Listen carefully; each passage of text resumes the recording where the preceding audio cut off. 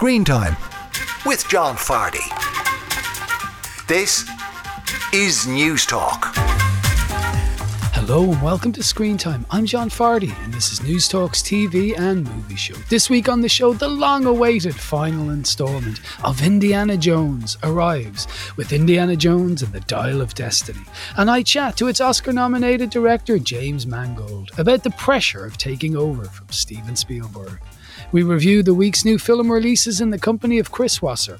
Plus, I chat to broadcaster Derek Mooney about his favourite film.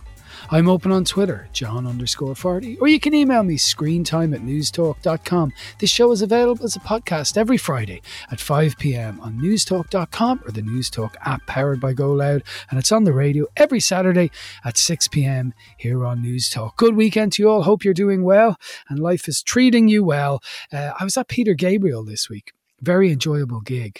Great stage show and setting and lights, and every song was kind of looked like an art installation. It was very good, and he's great songs as well. Serious kind of guy. He wasn't saying, let's rock at any stage, but great songs, great stage show. The only drawback, and it had nothing to do with Peter Gabriel, was I went with my best mate, who I hadn't seen in a good few months, and he arrived just before the gig started, and we sat down. And I don't really one of those people talking during a concert, because that's very annoying, because it was all seated and it was quiet at times.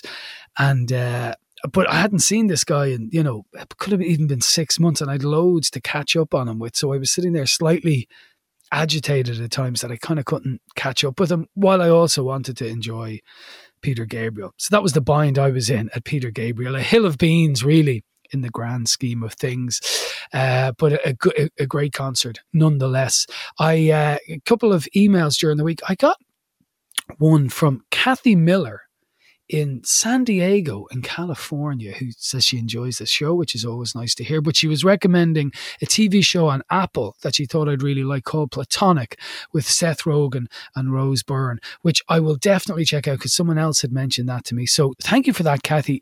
Radio people love getting emails from people on the far side of the globe. You'll hear it on other radio stations. Not that I ever listen to any other radio station, but getting an email or a voice note or whatever, or a text from, someone that far away, the other side of the world or across an ocean, is great. It's lovely. Not that it's not great to get communications from Ballymun or Ballyshannon, but you will notice radio people get a certain when someone across the ocean gets in touch with you. I don't know why that is. Maybe, it's your inner Mussolini, you taking over the world or something. But thank you, Kathy, for getting in touch across the pond. Now, let's get to TV and movies. And this week in TV, I was watching this. You don't move on because you're ready to. You move on because you've outgrown who you used to be. I've repurposed my kitchen. Did you know stoves aren't just for storage? Now, that is the unmistakable sound of Carrie Bradshaw, Sarah Jessica Parker, in the second season of And Just Like That, which started last week, but I'm only getting to talk to you about it this week. And I should say at the outset that, if you're a regular listener, you'll know this, I absolutely adored and still do Sex and the City, about the four ladies negotiating love and life in the big city. It was era-defining, TV changing, and that's absolutely true. It helped usher in a whole different golden age of TV and what they were doing at the time on HBO. The first Christmas present I ever got my wife, she was then my new girlfriend, was the box set of Sex and the City.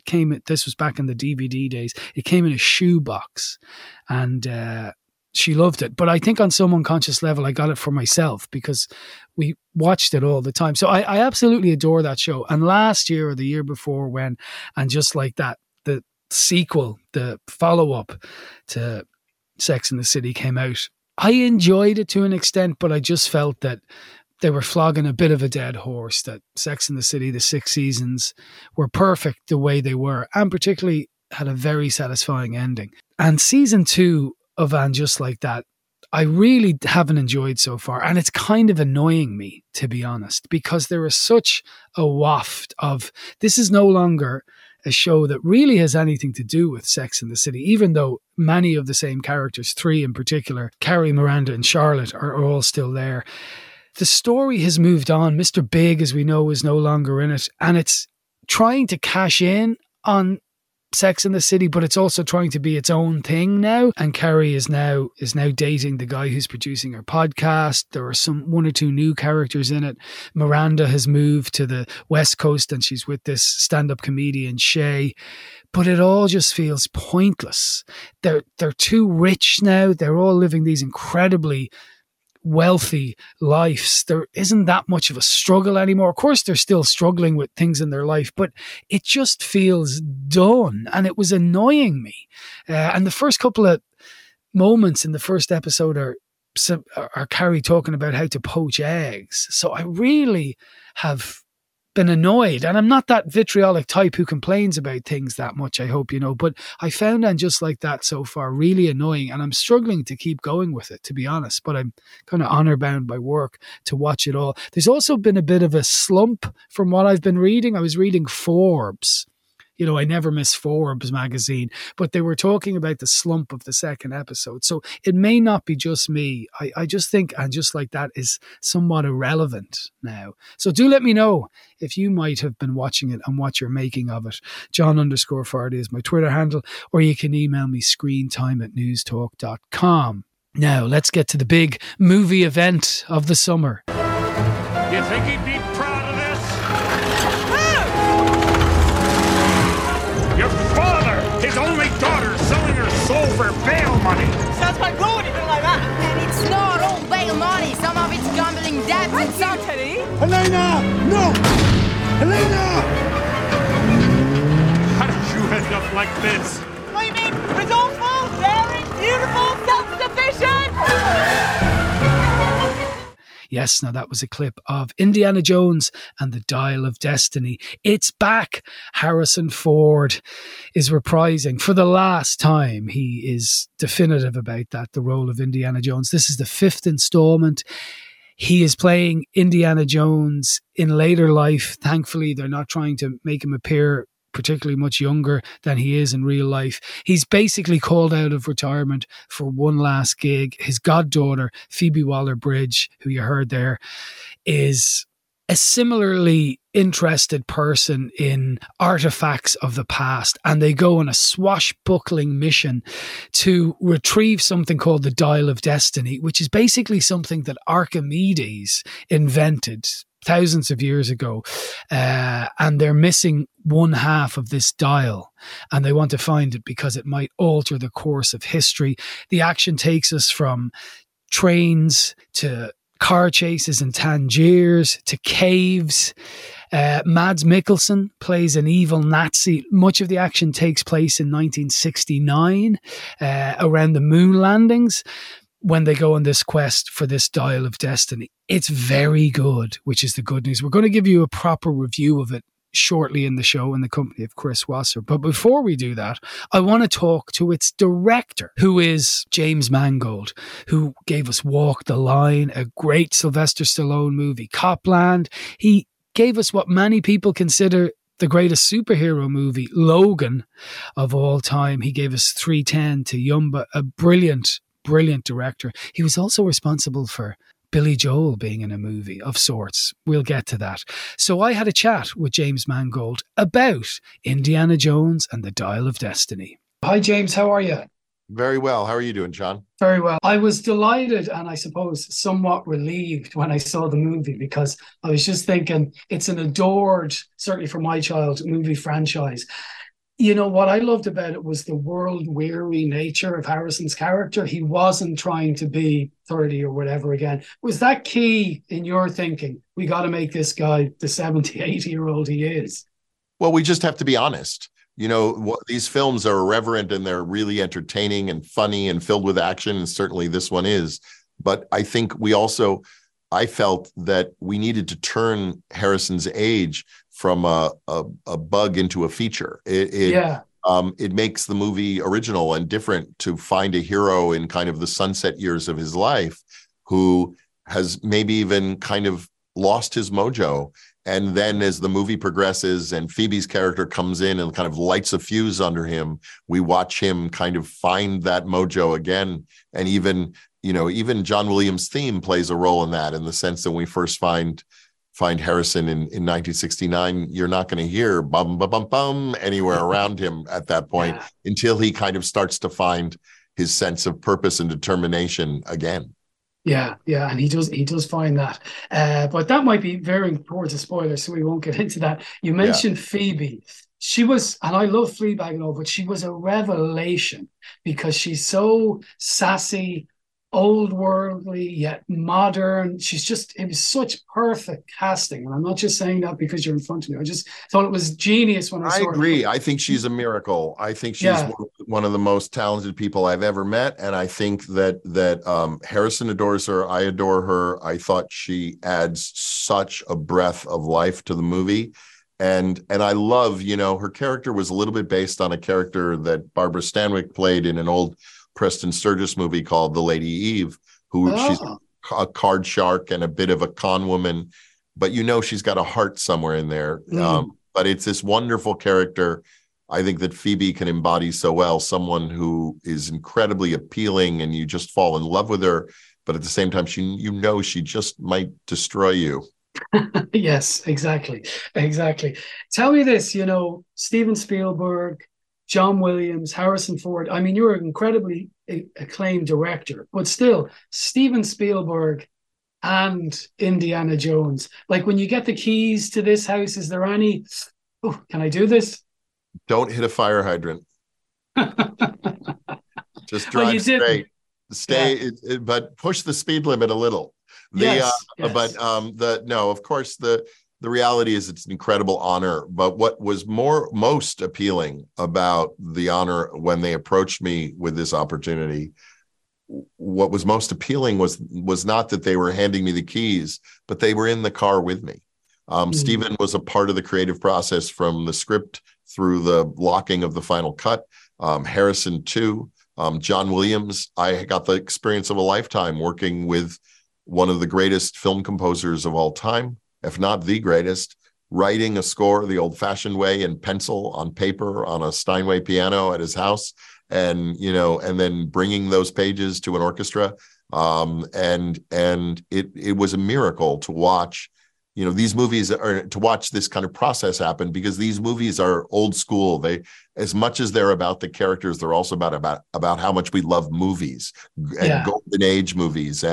And so my collaborators, the people in the car with me, were one of the main reasons I ended up eager to do it, was because I was going to have a chance to work with my heroes. Yeah.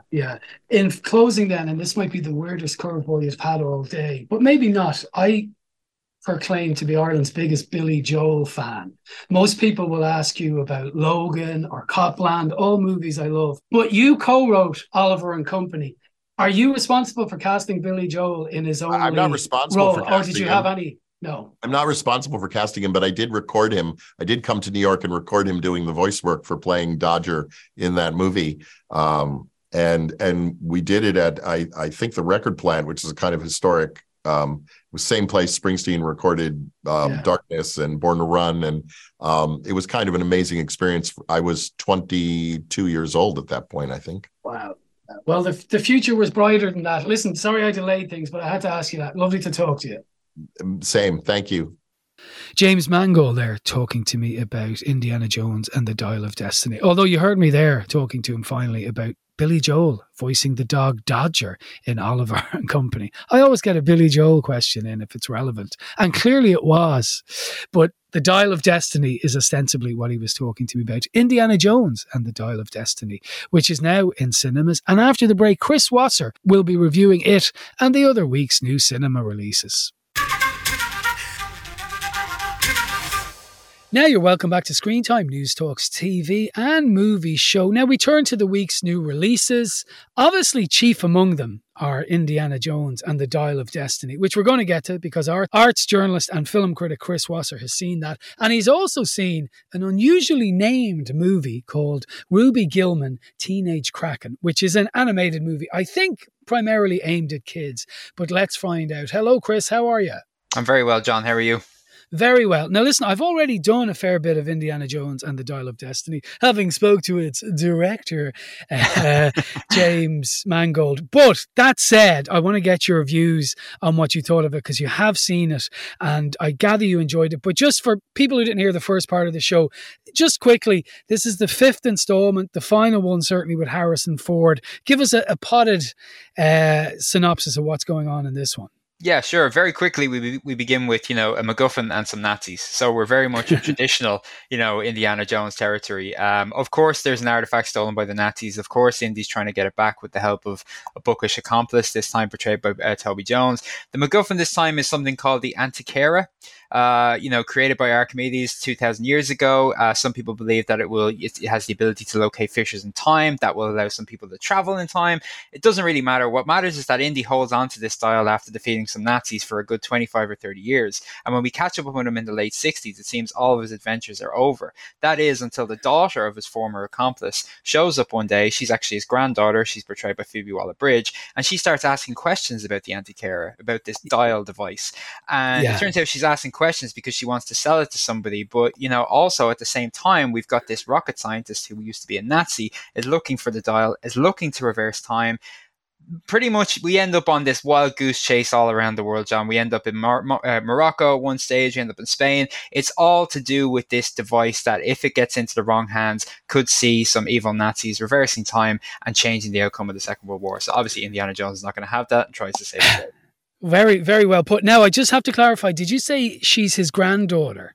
Sorry, goddaughter. Yes, goddaughter. Yeah. No, it's usually you correcting me, so I had to get that in. She's his goddaughter. This is, either a really good idea or a terrible idea. These movies are beloved, apart from the last one, the Crystal Skull, which was atrocious. But, for a lot of movie fans, the first 3 movies, and particularly the original Raiders of the Lost Ark, are just, the reason why people go to the cinema. So it was a risk, it's fair to say. I think so, yeah. I think it's so odd that if you read about the production of this film, you'll find that, going back 25 years even, Steven Spielberg had this, 5-film plan at one stage that, we were always going to get 5 Indies. But after that 2008 one, after The Kingdom of the Crystal Skull and the divisive response, I mean, some people love that film.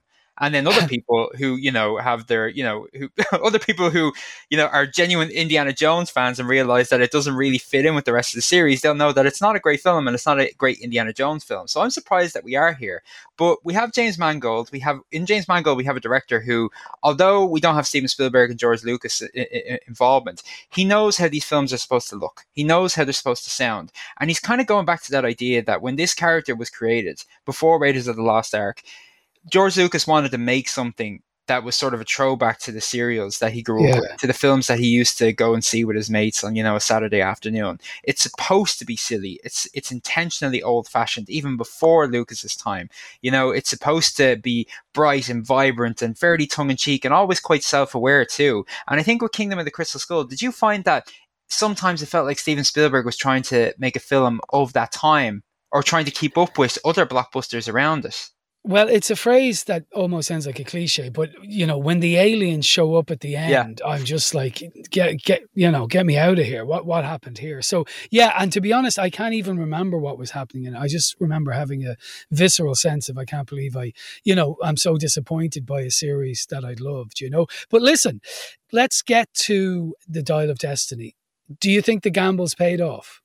I think so. I think the whole time I was sitting there were a few things that I wasn't into. So the first 20 minutes sees a digitally de-aged Ford. We're working with a younger Indy during 1944, the last days of the Second World War. So James Mangold and his team have pumped an awful lot of money. I mean, this ranks among the most expensive films ever made. I think the budget is somewhere around $290 million. So we have this digital wizardry going on again there. I don't think I'm ever going to be into that. We've seen it in Star Wars. We see it sometimes in the Marvel films. It doesn't work. It's quite unsettling. It's that dead-eyed glassiness that it takes away from the picture. And I realize that it's quite necessary in terms of the narrative, but I wasn't a fan of all that stuff. And it is a little bit creaky in terms of like it does take a while for the whole thing to get up and running. But once it does, it charmed the socks off me. I loved the idea is like, it's not quite the meditation on mortality that James Mangold had promised. I mean, at one stage he was saying that this is going to be a film that fully embraces and leans into the idea of this, famous explorer at sunset. He's in his winter years. Let's fully, let's not just make old jokes. Let's just lean into the idea of what this, amazing person can no longer do. It doesn't really do any of that. It does at one stage just get back to the old jokes. But Harrison Ford's performance here is probably up there with the best he's been in quite a long time, because I think even recently, we saw this actually in Shrinking, we saw it with the Yellowstone that he did, we saw it in the Blade Runner sequel that he did. He's acting. And for a while there, we didn't get Harrison Ford acting. We just got Harrison Ford showing up for the paycheck. But he's delivering a performance here that's full of warmth and vitality, and he's engaged with the material. He's quite good. The story is silly, but they all are. The final act is just bananas, but they all are. There's an awful lot here that looks and sounds like the indie films that we grew up with. So sometimes it does. Sometimes it's a bit of a cover version. Sometimes it feels like a bit of a tribute act. But it worked for me. Yeah, no, and it absolutely did for me. Now, I sound like I'm in argumentative form, and I'm very fond of you, but I disagree slightly that they didn't lean into him aging, because, as I said in my interview with James Mangold earlier in the show, but as I said to him, I thought they made a virtue of him being a bit older. So he did seem tired and not able for the stunts at times in a good way. So I think I liked his world weariness. I don't think he was as swashbuckling, but that's a small thing. But the thing that I thought was the revelation for me, and I'm a big Phoebe Waller-Bridge fan based on Fleabag alone, and I think she's great, but I didn't think she was going to be this good. She is like a female version of him as a younger self, strangely old-fashioned, but utterly modern. I just thought she was bewitching as the goddaughter who kind of becomes his partner in Possible Crime. Yeah, the supporting players here kind of, they do put the work in. I thought Mads Mikkelsen, he's brilliant as well. Yeah, he's another oily villain. I like the idea too that he's kind of like one of those old school Indiana Jones villains. At one stage, he lights up a cigarette, and I started thinking to myself, oh wow, it's been a while since we've had an old school baddie smoking in a film. So it is quite old fashioned. And we also have Antonio Banderas in there, who's maybe a little bit wasted in an otherwise fun cameo role. But yeah, Phoebe Waller-Bridge, I've kind of been mulling this over all week. Is her performance great, or is it a little bit awkward? I think it's somewhere in the middle. She does. Whoa. Okay, no, listen, that's why you're here. That's why you're paid the big bucks as well. I think this. You remember that there's a car chase at one stage through Morocco on board these two cars that don't look as though they're going to last 30 seconds down the road, let alone kind of racing after bad guys. And all of the banter back and forth between Phoebe Waller-Bridge and Harrison Ford. It was all a bit too, maybe it's the writing that was a problem. It was all a bit too scripted. It was all a bit too pleased with itself. Some of that stuff really annoyed me. But yeah, when it gets down to it, when the two of them are left alone, and when they actually kind of, find, when there's a commonality there, because at the start, her intentions aren't all that honest. The reason why she's asking for the dial, and he maybe puts a little too much faith in her. When they kind of do find some common ground, that's when it starts to work. They do make for a nice double act, but it was a little bit creaky at first, if I'm honest, her performance. Okay, well, look, that's fine. I mean, you're wrong, but that's fine. No, but listen, the thing that I liked about her, though, and she has this Indiana Jones quality that I thought was similar to him, in that she kind of is able to smile through the tragedy at times. Like when she's about to fall off a cliff, she's still able to make a quip, which I thought was good, Finally, then, I said to you before we came on air, like that I found it strangely comforting, because I had low expectations for it, and I gathered from someone I spoke to at Cannes that it was going to be poor, and it wasn't. But I really think for people like, I think both of us who love those early movies, there's enough here for us to find a connection to Raiders and the other ones. I think so, yeah. There is enough of that, Spielbergian charm, despite the fact that Spielberg is an executive producer. There is enough of that, indie magic to keep it ticking over. And it does for the Indiana Jones series what, say, Rocky Balboa did for the Rocky series. I know they found a way to, mine some more gold out of that with various spin-offs. But it redeems itself, I think, because Crystal Skull, it's all over the place. Just as I said, in terms of a blockbuster, in terms of an Indiana Jones film, it just doesn't work.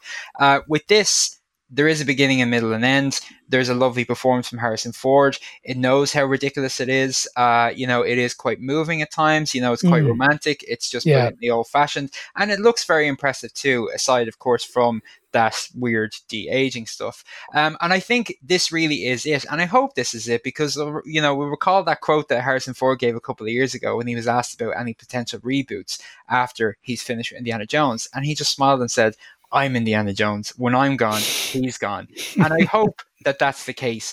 Bow out with this one. It goes out with its head held high. It goes out with after reclaiming its dignity. Finish on this. No more Indiana Jones. What a nice way to finish. Yeah. So what would you say stars-wise for Indiana Jones and the Dial of Destiny? I think 3 stars is probably, some people might hear that and think, whoa, after everything you've just said, but it's a solid Indiana Jones film. It's not the best of the series at all. It's better than Crystal Skull. It's better than the second one, but 3 stars is probably fair. Okay. You see, I was so pleased by it because I think I had low expectations. So I'm kind of torn between 3 and 4, and I get everything you're saying, even though I don't agree about Phoebe Waller-Bridge. That said, I think I'm going to go for 3.5. I think it's a very pleasing summer blockbuster that will keep the Indiana Jones fans happy. So that is Indiana Jones and the Dial of Destiny, which is in cinemas from this Wednesday. So it's out there, and they spent a lot of money making it. So I'm sure they're hoping they'll make a lot of that money back. So, Chris, the other movie that you've seen this week, and I suppose is the only other show in town, although they're probably kicking themselves that they were released the same week as Indiana Jones, is Ruby Gillman, Teenage Kraken, an animated movie for kids or adults or both. Maybe a little bit of both. Well, it's from DreamWorks Animation, so I'd say they're hoping that'll be a little bit of both. But yeah, that title is certainly a mouthful, and it does what it says in the title. So we are dealing with a teenage kraken. A kraken being, of course, these legendary sea creatures that were said to have taken down many a pirate ship. The idea here is that descending from these large, ginormous actually sea creatures, we have an anthropomorphic family who just want to fit in with humans, and they actually set up a home for themselves in this lovely little coastal town called Oceanside. And they dress like humans, they behave like humans. The kids go to high school together. The dad has this weird online channel where he kind of builds ships inside of little bottles, and the mom is the hottest real estate agent in town. If you want a house within a day, she'll get it for you. So they've settled in, but obviously there's going to be a teenager that's going to ask an awful lot of questions about their heritage. Obviously she wonders why she can't get into the water, because she'll otherwise she'll turn into this ginormous sea monster. And obviously at some point she is going to fall into the water because they live right beside the sea. And when she turns into this ginormous sea monster in front of the entire school and everyone captures it on their smartphones, all hell breaks loose. And that leads her on a path to basically finding her grandmother, voiced by Jane Fonda, getting back into the ocean and discovering the truth about her heritage. And it's an obvious question, but is the ocean then in a similar way to Turning Red, that pretty decent movie from 2 years ago on Disney, a metaphor for puberty and all that kind of stuff? Oh, absolutely, yeah. I mean, it's probably unfortunate that it's coming on the heels of Turning Red, which is a far superior, by no means a perfect animation, although I will probably be the 1,000th person who said this. That film should have received a cinematic release like this one. But there are some very, very similar ideas in here. Look, some nice ideas, lovely voice cast. You've got Lana Condor in there. You've got Toni Collette playing the mum. As I said, you've got Jane Fonda as the grandmama, the grandmother kraken creature. It's the biggest problem that I had with this is it's not very funny and it's not very well animated.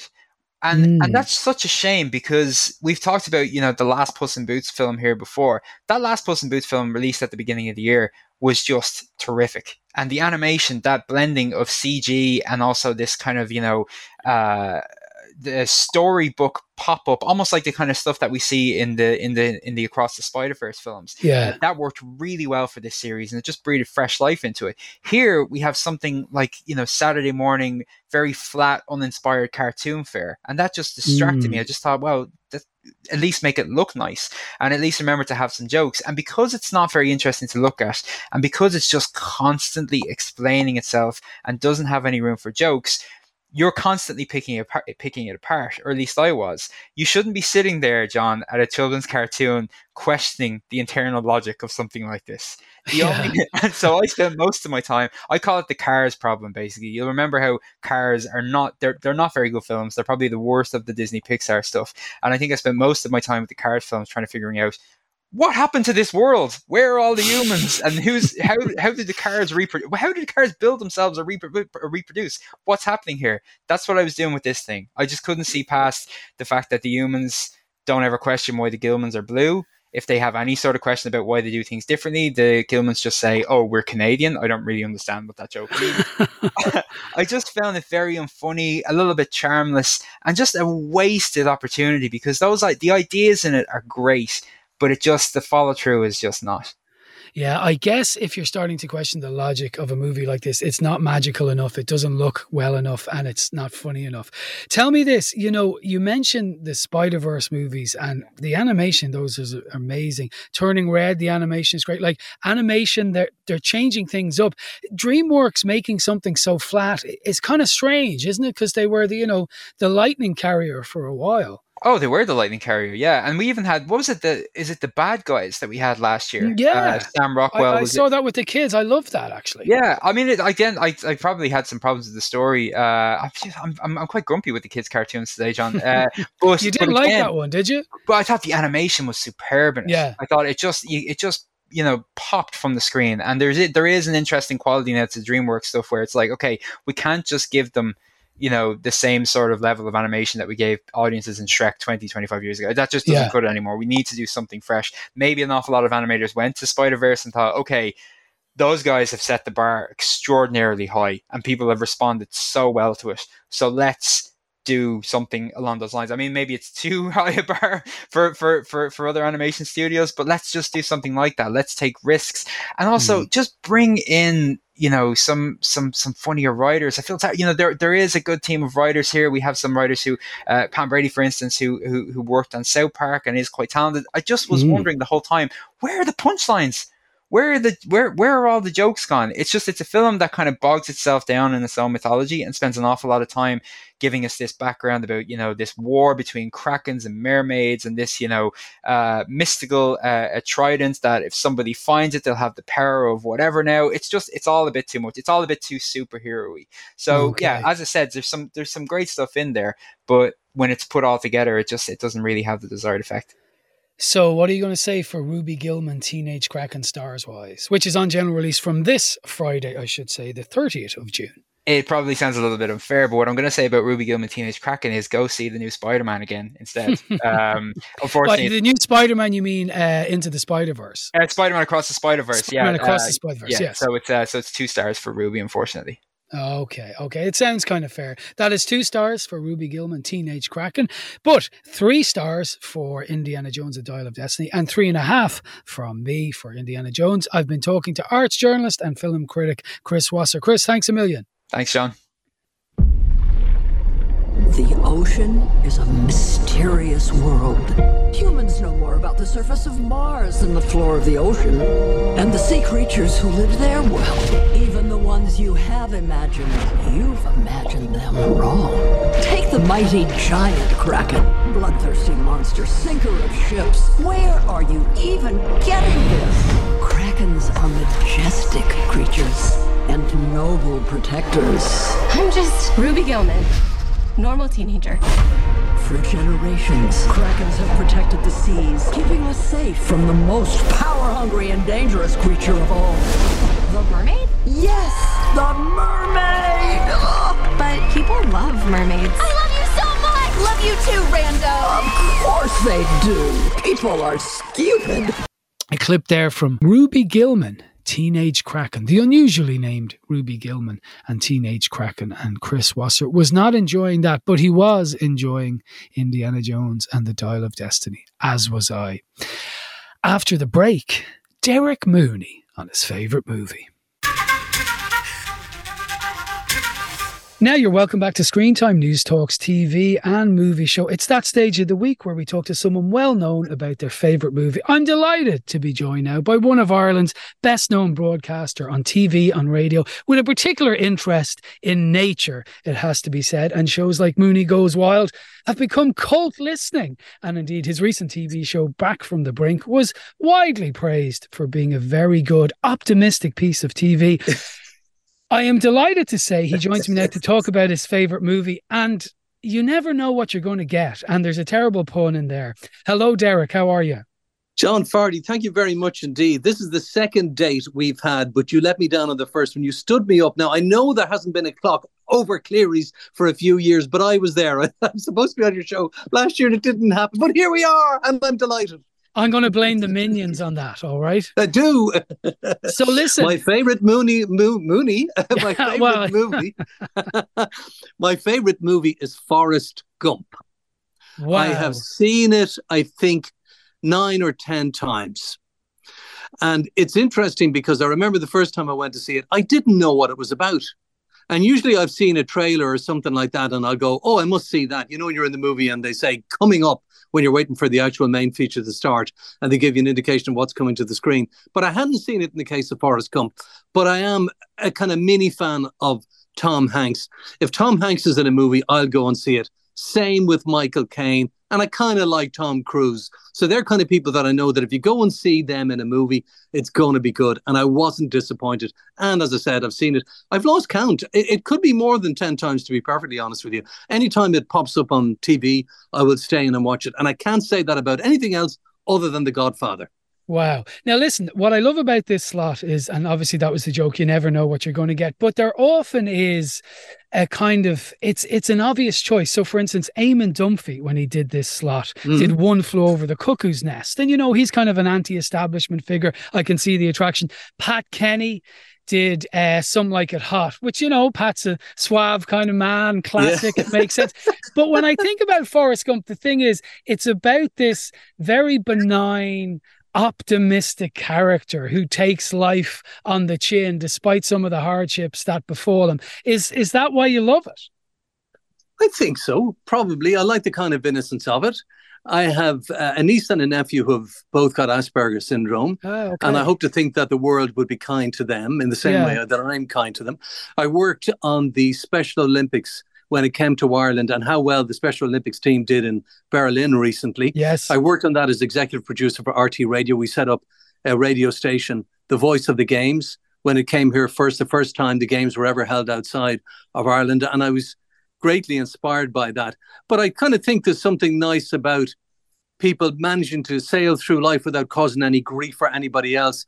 And just when you think everything is going to be horrible and terrible for them, that actually kind of luck shines upon them and they manage to make it through. I do like that idea of kind of innocence and genuineness and goodness prevailing, to be honest. So yeah, I think I do. I could see why Eamon Dunphy would like One Flew Over the Cuckoo's Nest. He could have been in it. And Pat, I could have seen Pat in Some Like It Hot as well. Yeah. So maybe, I'm a little bit innocent and I'm a little bit simple. And maybe that's why I like the movie. No. I meant I don't mean it. No, I just mean I like simple things. I mean, I like the movie really touched me. I can't watch that movie without crying. And you were talking about quotes before we came on. And that's one of the things that, to use boxing parlance, that Forrest Gump gives you pound for pound. It's the heavyweight of quotes in movies. I mean, if you think of Star Wars, May the Force be with you, right? Or if you think of The Wizard of Oz, There's No Place Like Home, or E.T. Phone Home from E.T. One quote from each of those movies. I could have played the quote game with you. What are the quotes from those movies? But if you go to Forrest Gump, and I actually dug up a list of them, you could run, Forrest, go, run. My mama always said you've got to put the past behind you so you can move on. Mama always said dying was a part of life. I sure wish it wasn't. And it just goes on and on and on and on.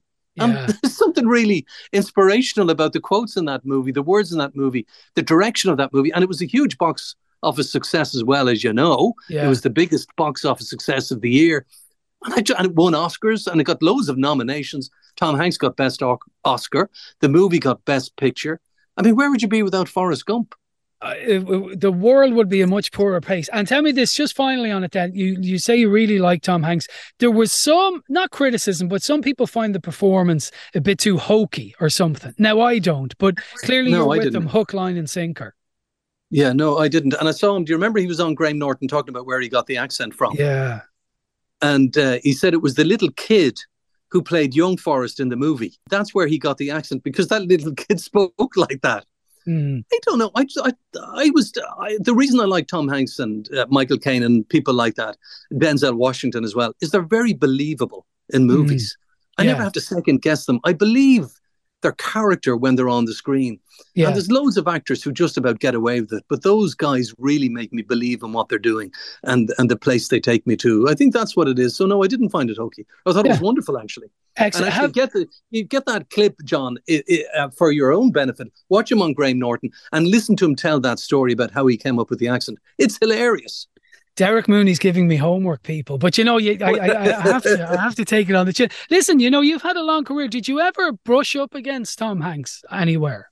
No, never. No. I've never really worked with famous people, if you know what I mean. Yeah. So even when I was making the radio program, we never had journalists on. We never had stars on. I mean, the whole idea of the Mooney program when it was on in the afternoon was to talk to the people of Ireland, not to talk to stars and newspapers. Other radio programs were doing that, and other radio programs would do it much better than me. So no, my whole thing, and even with Winning Streak, when I was doing Winning Streak, it was just the plain people of Ireland, if you like myself, who were just bought scratched cards, stuck it in an envelope and ended up on the TV. So it was a bit of that. So no, I never really brushed up against anybody famous. I suppose the most famous person I would have ever met would have to be Bishop Desmond Tutu when he came on a visit to Ireland. And he was in a school in Ballymun. And we were invited up for the radio program because I think he was opening a garden. I can't remember the exact details. And I interviewed him. But that was it. I've never really interviewed anybody famous other than Eurovision stars. Yes, of course. Listen, this might be a question you're tired being asked, but your love of nature, because people know you as this, Mooney Goes Wild, the naturist, the title, the naturist and all that. And the webcams with the blue tits that, again, I was going to call that a cult viewing, but that was in hundreds of thousands of people who were tuning in to watch these blue tits in your garden by all accounts. But tell me this, was there a moment in your kind of broadcasting career where you thought, hang on, I love nature, I should be talking about this in the radio and TV? That's what started my career. I never wanted to do anything else, only work in RT. I went to school at the back gate. I lived down the road in Donnybrook. I used to see people from RT all the time, including Gay Byrne, and I dreamt about being in this place. I remember Jimmy McGee, the late Jimmy McGee, talking about standing in front of his mirror when he was a kid with a hairbrush in his hand, commentating to the mirror, because all he wanted to do was commentate on sports. Well, I was a bit like that, not quite with the hairbrush, but I just wanted to work in radio and telly. I didn't necessarily want to be famous or anything like that. And Don Conroy was born a few doors from me, and I knew him, Don from the Den. And I used to kind of help answering some of his mail. And then Needs Must. And it was because of my connection with Don that I came up with the idea of putting forward an idea for a short nature series to RT Radio 1. I was very interested in nature, but that's where it came from, kind of because Joe O'Donnell, who had been acting head of Children's, told me that if you want to make a career, do something. Even if somebody else is doing it, but do something, but do it in your style. Don't be anybody else. And we came up with this little idea. I was interested in nature and I stuck with it. And that was it. And even when I was on TV and moved to the radio, the Mooney Show in the afternoon, I never give up the nature program. Never. Yeah. Because I always kind of thought that was the bread and butter. It was something I liked doing. And you always meet nice people. Yeah. And that's the truth of it. I mean, you never meet prima donnas, because most people who are working in the field of natural history, it's the same, I think, for pets. Vets and veterinary nurses and people who like animals are usually very sincere, very genuine individuals. And you kind of rub off them and they're quite nice to be around. So that's why I never gave it up. And I love the subject matter. I really do. But I'm not an expert. And I'm at pains all the time to tell people I'm not the scientist. Éanna Níl-Eanna, Richard Collins, Terry Flanagan, Matthew Chebb, Niall Hatch, all of these people who are our regular contributors and consultants are the scientists. I'm an ideas guy. I come up with the thoughts for what's going to be in the program, like you have to for your show. I have an interest in it, but I talk to experts about those subjects then. And that's why it works. It's like the comedy duo, John, the funny guy, the straight guy and the funny guy. Like you need both. Well, that's very humble of you. But did I not see recently that you were awarded an honorary doctorate from UCC for your contribution to natural history and nature? Yeah, and I wanted them to give it to the radio program. Because when they contacted me, I said, could we not give it to the team or the radio program? They said, it's for you. I said, I know, but I'm only the ideas guy. And they said, yes, that's the point. Yeah. You have to think about this. I put it together, I produce it, I do the editing on it. I make sure it gets done, whatever it happens to be. We've made a whole heap of documentaries. If anybody goes to our website, we've made an awful lot. I've lost count of the amount of natural history documentaries we've made over the years. I've been at this game for over 30 years now.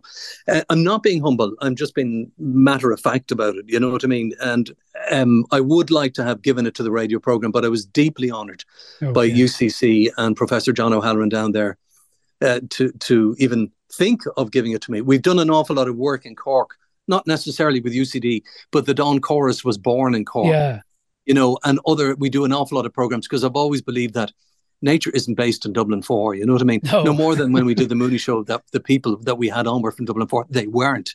Yes. I just happened to be from Dublin 4, but that was it. So I was thrilled. I was mortified at the same time when I had to get up at the beach. I broke down in tears, but it was a lovely gesture on their part. And, I've been saying a lot over the years that honours, there should be an honour system in Ireland, but to be given to people who really make a difference. Not celebs, not stars, not radio presenters like me, but people who work in daycare centres or whatever. My mother went to a daycare centre in Donnybrook, and the nun who ran that was fantastic. And all you hear is bad news about the clergy and all that. And there's plenty bad to be said. But there are very decent, hard-working people who give up their lives to help other people. And this woman did, Sister Marie. And I often thought that people like that should be given honours. There should be an honour system in Ireland, I think, a proper one. Well said. And listen, finally, we always ask people in this slot, particularly the non-movie people, have you ever acted? Have I ever acted? I was in Mrs. Brown's Boys. That's right, you were. Yes, God, I'll have to fire my researcher. Episode 1, Series 3. Yeah. And I played a character called Simon Levine, who was a hypnotist. Right. And I was playing at the christening for the triplets. And I was in the pub, and I remember saying to Brendan, well, how good a hypnotist am I? And he said, look around you. You're crap. You're in a pub. And I was terrible. I was dreadful, but that's what they wanted. And so you didn't tread the boards in school or anything never. Like that? No, okay. Well, when I was in school, I played the Ghost of Christmas Past. Okay, right. In A Christmas Carol. And I think I fell off the stage, if I'm not mistaken. But no, and the funny thing is, there's a career for everybody. I wouldn't like to be an actor. You know what I mean? I like some people say they want to be famous and they'd want to be famous at anything. Well, I wouldn't like to be an actor. I couldn't do it. I'm always amazed. I can present radio and TV programs just about, but I can't do voiceovers. I'm terrible. And I always wish they'd get a voiceover artist in to do the VO bits of anything I make, because that's a skill in itself. So no, my job is pretty much kind of getting stuff together, coming up with ideas and occasionally presenting those ideas to the listening or viewing audience. But well, look, no, I've never been on the set. Other than Mrs. Brown's by Simon Levine. I was raging I wasn't in the movie because I bet the royalties were fantastic. Yeah. Listen, his favourite movie is Forrest Gump. He's my favourite Mooney. Derek Mooney, thanks a million for chatting to me. Bye! Death is just a part of life. Something we're all destined to do. I didn't know it, but I was destined to be your mama. I did the best I could. You did good, Mom. Well, I happen to believe you make your own destiny.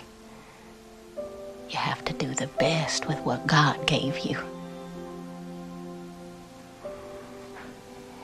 What's my destiny, Mom? You're gonna have to figure that out for yourself. Life is a box of chocolates, Forrest. You never know what you're gonna get. Mama always had a way of explaining things so I could understand them. I will miss you, Forrest. Yes, a clip there from Forrest Gump, one of the many tear-inducing scenes from Forrest Gump. And that was the favourite film of the irrepressible Derek Mooney, who kindly chatted to me about his favourite film. And I should say Derek Mooney will be on our TV screens in late July and early August, opposite Nuala Kerry, as part of RTE's summer show. So you can look out for that later in the summer. And my thanks to Derek. That is it for this week. Next week on the show, I'm going to be talking to the director of the new Wham documentary, which is launching on Netflix next week. And it's a fascinating documentary. So looking forward to that. That's it for this week. In the meantime, I'll just remind you this show is available as a podcast every Friday at 5 p.m. on newstalk.com or the Newstalk app powered by Go Loud. And it's on the radio every Saturday at 6 p.m. here on Newstalk. Get in touch with me at any stage during the week. John_Fardy is my Twitter handle. Or you can email me screentime@newstalk.com. Thank you for listening, and I will talk to you all next week.